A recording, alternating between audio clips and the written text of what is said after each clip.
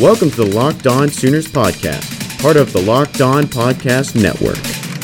Now, here's your host, John Hoover. It is Locked On Sooners, your daily Oklahoma Sooners podcast, part of the Locked On Podcast Network. I'm John Hoover, and for the next 30 minutes, I am in your ear. Just Thursday, December 5th. We do this every single day. If you call yourself a Sooner fan, well, then you need to tell your friends, tell your family, heck, tell your Chinese water deer that you are locked on Sooners. Again, John Hoover from 107.7 The Franchise in Oklahoma City, 107.9 The Franchise Tulsa. I write columns and blogs at thefranchiseok.com, and I cover the Big 12 for sportingnews.com. Obviously, the best way to keep up with my content is just follow me on social media. On Twitter, I'm at John E. Hoover. On Facebook, I'm at John E. Hoover Media. And on YouTube, I'm just plain old John Hoover. There you're going to find all the OU videos, interviews, and whatnot right there. And don't forget to follow Locked On Sooners on Twitter at Locked On Sooners. It is Thursday, so I'm giving you my watch list. 3 Sooners to watch in Saturday's Big 12 championship game. 3 Baylor Bears to watch as well. We're also going to do something special today.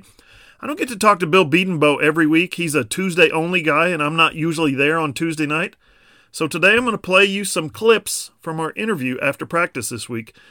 One of my favorite guys to talk to, without question, because his insight and his analysis of what's going on is just unbelievable. And then we're going to finish Thursday strong like we always do. It's Blinken Riley. Okay, first things first, Oklahoma and Baylor get it on for the Big 12 championship Saturday morning, 11 a.m. at Jerry World in Arlington. It's a rematch of their big game 3 weeks ago in Waco, which OU won 34-31 after falling behind 28-3. It was, as you know by now, the biggest comeback in school history. And don't forget, Utah plays Oregon on Friday night in the Pac-12 championship game. So we're going to know a lot more when Saturday morning rolls around after Friday night's game the night before. If you're an OU fan, you're obviously rooting for the Ducks. Then the door to the playoff is wide open, and if OU beats Baylor, they walk right in. Assuming, of course, that number 1 LSU beats number 4 Georgia later in the day on Saturday. If Georgia wins, OU will not be in the playoff, and would, in that scenario, go to the Sugar Bowl, probably against Auburn or, I think, for the sake of TV ratings, Alabama. Jalen Hurts against Nick Saban? Yeah, who wouldn't want to watch that? Anyway, the Big 12 title game is on ABC, and OU is a 9-point favorite. The watch list. My 3 Sooners to watch are pretty cut and dry. One is CeeDee Lamb. Didn't play the last time these teams met, and in his last 2 games since he's been back, he's caught just 6 passes for 52 yards. A healthy and I think dynamic CeeDee Lamb probably changes the way this game looks, don't you think? The Baylor secondary is not the strength of their team. Frankly, they're not overly talented. I do think Grayland Arnold, their cornerback, is really good. He made second team All Big 12 this week. But on the whole, I think the Baylor DBs can be had if Jalen Hurts has the time to throw against a really good Baylor defensive line. And if he does, watch out for a big game from CeeDee Lamb. My second Sooner to watch, it's Kenneth Murray. I mean, Baylor didn't really try to run the football in a conventional way back on November 16th. Their 2 running backs, John Lovett and JaMycal Hasty, they combined for just 4 carries in that game. I think Matt Rule got away from his strength by asking Charlie Brewer to run a bunch of quarterback draws. I mean, they were working, as quarterback draws do, but that's not a reliable way to move the football. So I expect Matt Rule to involve Hasty and Lovett a lot more this game, meaning Kenneth Murray has to read his keys and play his rules, not overrun his lanes, and make tackles. And my third Sooner to watch, there's no one you're going to need to watch more than Jalen Hurts. Hurts had 2 fumbles and an interception in the last meeting. One was going into the end zone, so that actually took 7 points off the board for Oklahoma. And 2 others led directly to Baylor touchdowns, so that was 14 on the board for them. That's a 21-point swing. Hurts ended up winning the game, obviously with his ability and his sheer will, really, but he knows he was sloppy, and if he cleans up his game, cuts out the turnovers, I think Oklahoma wins comfortably. Now my 3 Baylor players to watch. They better watch James Lynch, the Big 12 Defensive Player of the Year, sacks leader, the baddest man OU has faced all season. He's a beast. But Lincoln Riley and Bill Bedenbaugh made a change early in the last game that has really worked out, both in the second half of that game and in the Sooners' final 2 games of the season. They pulled Eric Swenson out at left tackle, and they replaced him with R.J. Proctor. Now, R.J. Proctor struggled early in the season, because he just didn't know the plays. He just didn't know the offense. He has really gotten a lot better. I talked to Creed Humphrey on Tuesday, and he said that Proctor's a lot more comfortable in his role now. He's obviously gotten better since he struggled earlier in the season. R.J. Proctor at left tackle and Adrian Ely at right tackle have a lot better chance of keeping Lynch off of Jalen Hurts. Terrell Bernard has just been a tackling machine since he took over at middle linebacker for Clay Johnston. Johnston was leading the Big 12 in tackles by a lot now when he tore his ACL in Week 6, and Bernard just slid over from weak side linebacker, and there's been times when he's just been unstoppable. He made the switch at the halfway point of the season. Then he had 9 tackles against Oklahoma State, 10 tackles against West Virginia, 19 against TCU, and then 15 3 weeks ago against Oklahoma, when he also had a quarterback sack, 1.5 tackles for loss, a fumble recovery, and a quarterback hurry. Again, I thought Baylor didn't throw the football enough in their first meeting. Thought Matt Rule fell in love with the quarterback draw a little bit too much. Charlie Brewer ended up hitting 18 of 29, which isn't bad, but he just had 194 yards. So my third bear to watch is wideout Denzel Mims. He's an all Big 12 guy. He's had 4 100-yard games this year, and actually a 99-yard game to go with that. He had a nice game against OU, too. 6 catches for 92 yards and scored 2 touchdowns. A couple of those catches were amazing. But I think Matt Rule is really going to try to exploit the OU defense this week by running Mims in motion, moving him around on the inside, run him in the slot, run him on the outside, trying to get him lost in coverages. Coming up next on the Locked On Sooners podcast, a special segment from Tuesday night's interview with OU offensive line coach Bill Bedenbaugh, and we're going to wrap the show with Blinken Riley. All that's next on the Locked On Sooners podcast, part of the Locked On Podcast Network. Your team every day. But first, treat yourself to the meal you deserve and have your favorite restaurants come to you with DoorDash. Right now, Locked On listeners can get $5 off their first order of $15 or more when you download the DoorDash app and enter promo code LOCKEDON. If you're on the go and you can't visit DoorDash right now, you can find this and all other offers from Locked On sponsors at LockedOnPodcast.com/offers. March Madness is right around the corner. If you want to win your office pool, you need to stay caught up with all the college basketball action with the Locked On College Basketball Podcast. Every Monday, Andy Patton and Isaac Shade recap the biggest stories in college basketball, keep you up to date on the NCAA tournament bubble, and get you ready for the upcoming week of games. From the Big East to the Mountain West and everywhere in between, Andy and Isaac have college hoops covered on the Locked On College Basketball Podcast. Available on YouTube and wherever you get podcasts. Part of the Locked On Podcast Network. Your team every day.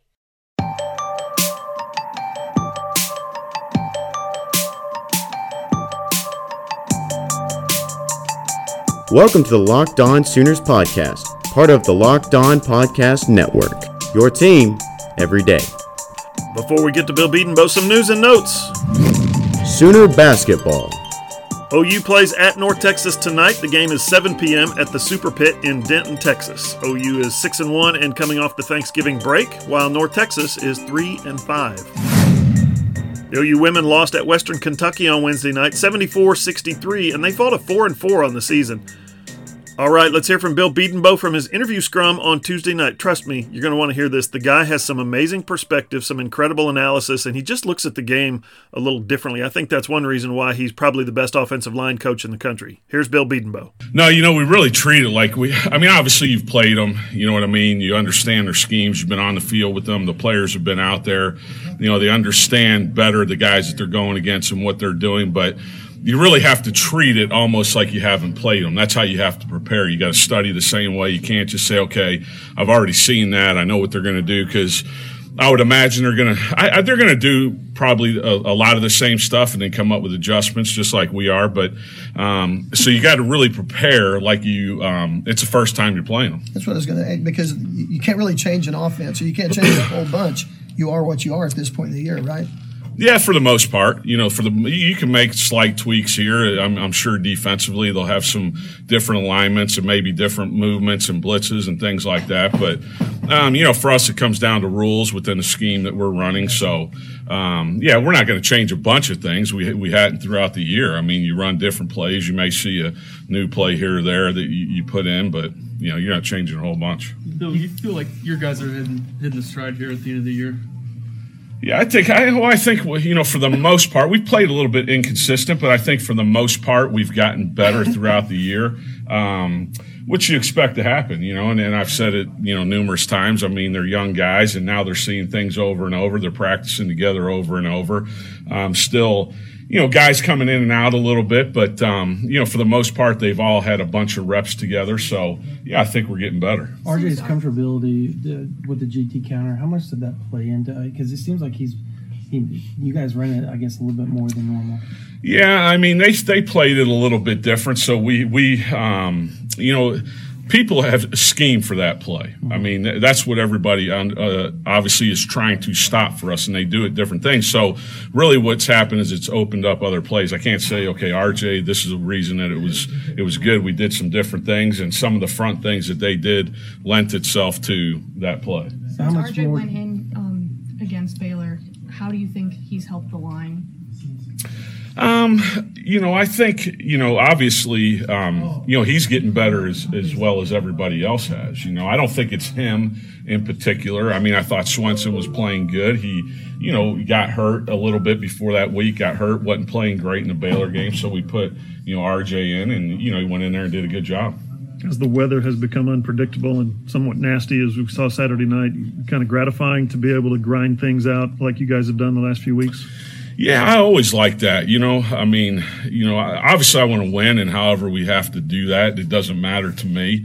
But yeah, being an offensive lineman or an offensive line coach, I mean, that's what you like. You like running the ball and being physical and, getting to wear on people. I think, and you can see that throughout the game. I mean, we got big dudes, we got big bodies, and you just keep leaning on people and keep, pushing and being physical with guys. It's going to wear guys down. Is that part of the improvements you're talking about too? Is guys maybe attitude in terms of being more physical? Oh yeah, I think no doubt. I think, and I don't know if last week against TCU, I thought it was the best that we played physical and finishing. You know what I mean? And I thought, not that it hadn't been good before, you know what I mean, but just consistently throughout the game. I thought it was, the best game that we had in terms of playing really physical and finishing against a good front. You know what I mean? So, that obviously I thought carried over to this week, and it's going to have to carry over till, this week with the group that we're playing. Being able to run the ball, that's kind of been your guys' trademark in the month of November. Does that tell you that you're headed in the right direction as far as the unit as a whole? Well, yeah, I mean, I don't think it's just because we're running the ball. I think we're doing other things good too. But yeah, I think again, it's just, just the improvement that they've made. They've been, again, playing together, quite a bit now, practicing together. So, they're talented dudes. So obviously you would hope to see that natural progression, and we have. Kennedy Brooks is such a patient runner. I mean, I would think your offensive line loves having him run behind them. We love all the backs that run behind. I mean, really, we don't know. And I know I get asked this and people, maybe think it's something, but hell, I don't even know who's in the game. I mean, there's a play called, you know what I mean? And there's a front that we are blocking, and you block it no matter who's back there. You know what I mean? All of our backs are good. Yeah, he's a special dude, but I like all of our running backs. I was listening to the replay watching the replay of the game, and they panned over to you and talked about something you said about crushing the will of the opponent throughout the game. Can you sense the offensive line, your offensive line, starting to, I guess, get to that point where the mentality is what you want them to be? I think that's good. I think that's like everything else we're doing. It is not where it needs to be. And it's probably for me never going to be exactly where it needs to be, but it is getting better. It's like everything with them, their fundamentals, their technique. Assignment's been pretty good throughout the year, but everything that they're doing to become a quality offensive line is improving. Bill, you had the first crack at Alex Grinch's defense this year during fall camp than any of the opponents this year. Did you know at that point that it was going to turn into the kind of the unit that it is right now? You never know, but I thought it would cause people problems, no doubt. I mean, most people are so front specific in how they're going to block things and, who you're identifying, and it always changes with our guys, and there a lot of people you can get, and I hadn't sat there and studied our defense and broke them down. I'm not, that I've got other things to worry about, but most people have tendencies that you can see, movements and how they align and where they're aligned. Our defense mixes it up so well that you don't have a bunch of huge tendencies. And I knew it was going to cause people problems. At least I thought it would, and especially for us being a young group, I think it really helped us, because they do so much stuff. It's damn near every front and every movement and every pressure that you're going to see. And we see that every day in practice. So, yeah, it sucked early on, but, it really helped us, I think, improve throughout the year. I don't know if it was asked this at the beginning of the year, but what were your thoughts on Alex Grinch when you first got here? I knew a kid I coached, Clay McGuire. He worked with him at Washington State, so he had a lot of really good things to say about him. I didn't know much, quite honestly. I just knew. And then Dave Nickel, a good friend of mine, worked with him, so had obviously heard really good things. And, great dude, really, really good recruiter. Obviously, the results speak for themselves. Really good coach. What stands out about this Baylor front, and what makes them so special? I think there's a lot. I think it starts with experience. I think that's where it starts. You got two seniors that are really, really good. You got a junior that's really good. Those guys have played together a bunch. It's kind of, if you look at our offensive line from last year, you had experienced dudes that had played a bunch of football that had really, really improved from the first time that we had played against those guys. Obviously they're coached extremely well. They've got a really, really good system. They play hard. They're big dudes. They're physical. There's a lot that stands out. You said the TCU game was one that you thought the offensive line played really well.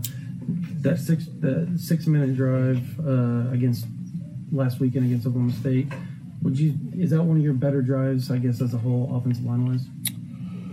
Oh, wow. That's good. I can't really honestly answer that. I think we've had good drives, throughout the whole year. You know what I mean? I can't say that was the best one or not. We ran the ball quite a bit, but can I say it's the best one? No, I can't. I guess, do you think it was during the game, did you think that was the time that you all felt you gained control of the game with that drive? Did you feel it? I thought early on, we went down and scored. Now, and that's happened before, but, we went down and scored pretty easy in 4 plays. Now, do you have control of the game? I felt good. When you can go down and score early, you feel good if you continue to play like that. What do you think of the Baylor defense now that you've seen them 3 other games that they've played since you guys played them? Well, they're no different. They're really good defense. Look at and I don't even look totally at numbers, but you look at their numbers. They just turned the team over 6 times. They got 40 sacks. How many turnovers? And I said this the last time we played them. If they didn't go into overtime games, what would they be giving up a game? Yeah. You know what I mean? So, and that's with teams, being able to score from the 25-yard line. They're impressive now.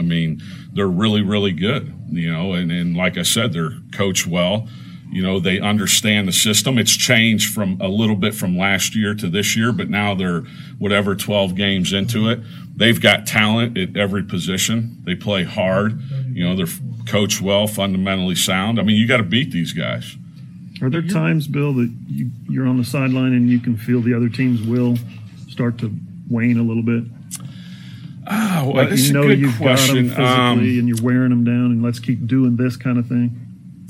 I think, you can sense it probably more as a player, you know what I mean? But I think you see it a little bit on the sideline. I don't know for sure, but, when you see holes and you see guys getting driven into the ground, you feel pretty good. Is that when communication with a guy like Creed becomes more important, just as far as he's played, he's been there. He knows what it's like to be able to tell you, yeah, we got him where you want him.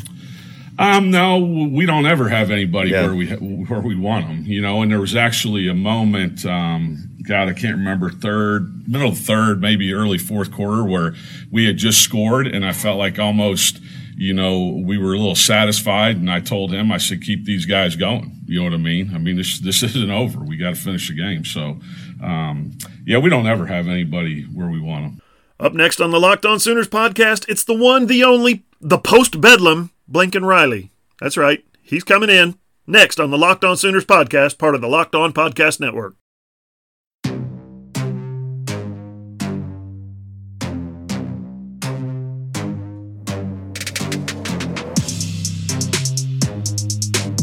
we're back on the Locked On Sooners podcast. Man, it has been a crazy week. We got a championship game coming up. We're coming off a Bedlam week, and who better to talk about coming off a Bedlam week and playoffs and championships than the man himself, Blinken Riley. It's Stephen Smith. Stephen, thank you once again for joining us. Appreciate it, as always. Absolutely. It's good to be back. Yeah, so, okay, your thoughts on, you're kind of an expert in the field of Bedlam. What are your thoughts on the Bedlam game, how things shook out there? I mean, obviously, I loved how the game went down. Just from a game plan, execution, it seemed about as good as Oklahoma would have wanted. Defense held up, played consistent football, which is something a lot of us didn't know if it would ever come back after Kansas State, Iowa State, and Baylor. But they've been playing pretty good, solid, consistent football over the last two games. Yeah, I called it 2.5 games since the second half of the Baylor game, but still a lot of up and down in there. I thought the Oklahoma State game represented Oklahoma's best, considering the competition, considering the venue, the rivalry. I thought it was Oklahoma's arguably best game of the year, meaning their most complete game, their least up and down game, maybe is a good way of saying it. Yeah, there's been a lot of talk about quote unquote complementary football, and that seemed to be a pretty good example of it. The defense played really, really well, as good as can be expected, and it's just really nice to see, because rivalry games, you never know what's going to happen. Yeah, I wish Oklahoma State could have been at full strength. That game could have been one for the ages with Tylan Wallace and Spencer Sanders in there, but Oklahoma gets the win, 34-16. The Sooners had already clinched a spot in the Big 12 championship game before Bedlam ever kicked off. So, now we're on to talking about and analyzing and breaking down and covering the Big 12 championship game. But before we do that, we got to talk about Tuesday night's college football playoff ranking. Did the committee get it right? Oklahoma moves up a spot to number 6. But does not jump Utah. Utah moves up to number 5. Baylor moves up to number 7. It looks like the winner of the Big 12, specifically if it's Oklahoma, for sure, probably gets into the playoff, assuming Georgia loses to LSU in the SEC. But if Utah wins on Friday night, it's going to come down between Utah and the winner of the Big 12 championship. Did the committee get it right in your eyes? Well, I mean, it depends on what do you mean by get it right. In their own mission, they say that they're out to pick the 4 best teams or rank the teams as they see are the best teams. And, just skill, what a team can do on the field. You look at analytics, and honestly, it's a toss-up. Some have Utah with an edge over Oklahoma. Some have Oklahoma with a slight edge over Utah. I poured through about 10 or 12 different indexes, and it's a bit of a toss-up, but then you look at what the committee usually actually does and throws in some eye tests, some resume, some other things, and all those seem to be going in OU's favor. So those two together, I expected Oklahoma to be number 5, but it seems to be whatever the committee's feeling that week. Yeah, I think Utah's got a legitimately great defense. They've got guys. I heard Pete Thamel on the Yahoo Sports podcast talking about NFL scouts telling him that there are 7 guys that are draftable on that defense right now. So Utah's very good defensively. And you can see that their defensive efficiency is 5th, whereas Oklahoma's is 42nd. OU's got the statistically best defense in the Big 12 Conference. But Utah's defense is really, really stinking good. But is that the only thing? Is that defensive rating the only thing? Is that the argument you would make against Oklahoma if you were a Utah fan? And could you go any further? Well, we've talked about on here my kind of quick and dirty efficiency, the margin between how many yards you give up per play and how many yards you gain per play. Mm-hmm. There's only 3 teams that are in the top 10 in both of those metrics, and those are Ohio State, Clemson, and Utah. Wow. So Utah's a good team. Utah's a legitimate team. And, I think in I'm probably going to get hung out to dry saying this, but in Oklahoma fans' minds, obviously a fan, your team can do no wrong, especially when you're a blue blood, and then there's just this team in the desert out west that nobody knows of, hasn't been in the national spotlight, and then they start acting like they're as good as you are. Well, you're going to get some uprising, but to be fair, as far as the numbers and analytics say, they are as good as maybe anyone. Yeah. So what do you think? If Oklahoma wins, Utah wins, should the Sooners get in? Are they one of the four most deserving, or are they one of the four best teams, do you think? I don't know about four best teams, but I think if the committee holds true to kind of what they've been doing this year, as far as weighting certain things like how good a team is, but also what you've done, I think if Oklahoma wins in a game that doesn't feel like they just survived, I feel like Oklahoma gets the nod. Yeah, I actually feel pretty much the same way about OU. We're talking with Stephen Smith. He is Blinken Riley. He is at Blinken Riley on Twitter. Find his work at BlinkenRileyPresents.com. Love that stuff. You made a great point on Twitter earlier in the week, as you always do, really, truly. Ohio State, should they rest Justin Fields, knowing that if they win or lose in the Big Ten championship game, he's got a banged up this and a bruised that, should they do with him what NFL teams do that clinch in week 15 or week 16 and rest their starters, knowing that they're in the playoff, win or lose? I mean, that seems to be the sentiment, right? Is that Ohio State can basically lose this game and probably are still safe. They legitimately have one of their star players, if not their most impactful player, Justin Fields, who had sprained his MCL, re-aggravated it against Michigan. Is that crazy? I don't think it's crazy to think, if you feel confident that you're going to get in regardless, to sit that player, don't risk re-aggravating that injury or injuring something else, and, go on. I mean, essentially lessen your odds for a conference championship and increase your odds for a national championship. I mean, if there was no other context, right? And you said, if you could decrease your odds here for a conference championship, but it ensures you increase your odds for a national championship, I feel like no head coach in the country would take the conference championship and then risk the natty, right? That seems like an easy decision. The kicker here is in the NFL, those teams, when they make that kind of decision, they're mathematically, logically in regardless. They've clinched it. Here, this is only a theoretical, an assumption. We only assume that if Ohio State loses, they're still in. So there's a bit of a risk there that you're assuming. But, it all started out as a joke. But I think that's a very real situation that Ohio State might consider. I'm sure it'll be fine. I mean, they've got Matthew Baldwin to oh no, wait a minute. He transferred to TCU. No, they've got Tate Martell to back. Oh no, wait, he transferred to Miami. Yeah, no, they will be literally, if they do that, if they were to do something like that, they'd be starting a guy that is basically a fourth string quarterback. Yeah, and conference championships are important to these guys. So I think on the whole, there's no way he does this. There's no way he misses it for the sake of sitting out. If he misses it, it's going to be because he can't play. Right. And I agree. I don't think there's any way that if a guy can't play or can play, he will play, but like I said, you think about it, and yes, conference championships are important, but if you knew that you could maybe turn 4 weeks of rest into 5 weeks of rest, and give yourself a better shot at a national championship, it seems awful tempting to me. Yeah, that dude, Justin Fields, great quarterback already, but man, getting an MCL like he did, getting rolled up on by his own blocker, and then missing a series, coming back in the game, and on the first play he throws a touchdown pass against Michigan, just a bullet. That dude's legacy at Ohio State is basically secure. So yeah, what a performance by him.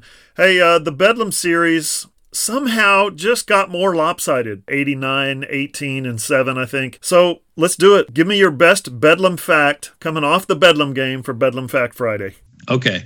So here's a story, and this is a true story. I'm sitting on the couch, and it's the day after I posted the big thread, maybe the Friday. And I'm sitting on the couch, and I see somebody retweet one of the individual ones. It had, a bunch of Mike Gundy is first in this, points per game, all-time winning percentage, all these things among OSU coaches. But he's 10th in Bedlam winning percentage among OSU coaches. The greatest coach in the history of Oklahoma State is 10th in winning percentage among OSU coaches in Bedlam. And I saw that, and then it dawned on me, there's only been 9 coaches win a Bedlam game. And I panicked. I thought, oh man, I did something wrong. I made a mistake, and somebody's about to catch it. So I had to go and had to solve my own riddle, essentially. Turns out I did not make a mistake. There are only 9 OSU coaches ever to win a Bedlam game, Mike Gundy being one of them. But Mike Gundy is still 10th in Bedlam winning percentage. So wait, only 9 coaches have won a Bedlam game? Yeah. But he's 10th in winning percentage. Yes. I'm sorry, the math doesn't work for me, Stephen. You're going to have to explain. So there's a fella named Albert Exendine who Right. who coached Oklahoma State for 2 years in 1934 and 1935. His record in Bedlam was 0-1-1, which gives him a Bedlam winning percentage of 250, which is better than Mike Gundy's current 130. 133. Yes. Oh my gosh. Well, there you go. You got a winning percentage and tying percentage that are factored into the Bedlam rivalry now. Yes, there is an OSU coach who never actually won a Bedlam game that has a better winning percentage against OU than Mike Gundy. And on that note, that insane Bedlam note, we will leave it there. Stephen Smith, thanks for joining us as always on Thursday on the Locked On Sooners podcast. You and your Bedlam Fact Fridays they're special. That's all I got. They're special. Thank you, sir. That's it for today's show. Locked On Sooners will be back tomorrow, and I'll give you my keys to the game. We're going to hear from defensive coordinator Alex Grinch this time, and we'll wrap up the week with my Ask Hoover blog. Can't wait. The Locked On Sooners podcast is part of the Locked On Podcast Network. I'm John Hoover, and you can follow me on Twitter at John E. Hoover, on Facebook at John E. Hoover Media, on YouTube at John Hoover. Find all my columns, stories, blogs, and more at thefranchiseok.com. And don't forget to follow the Locked On Sooners podcast on Twitter at Locked On Sooners. Hit that subscribe button, share your Locked On Sooners podcast with your friends, and I would really love it if you left me a comment or a rating. Thanks for listening. See you guys.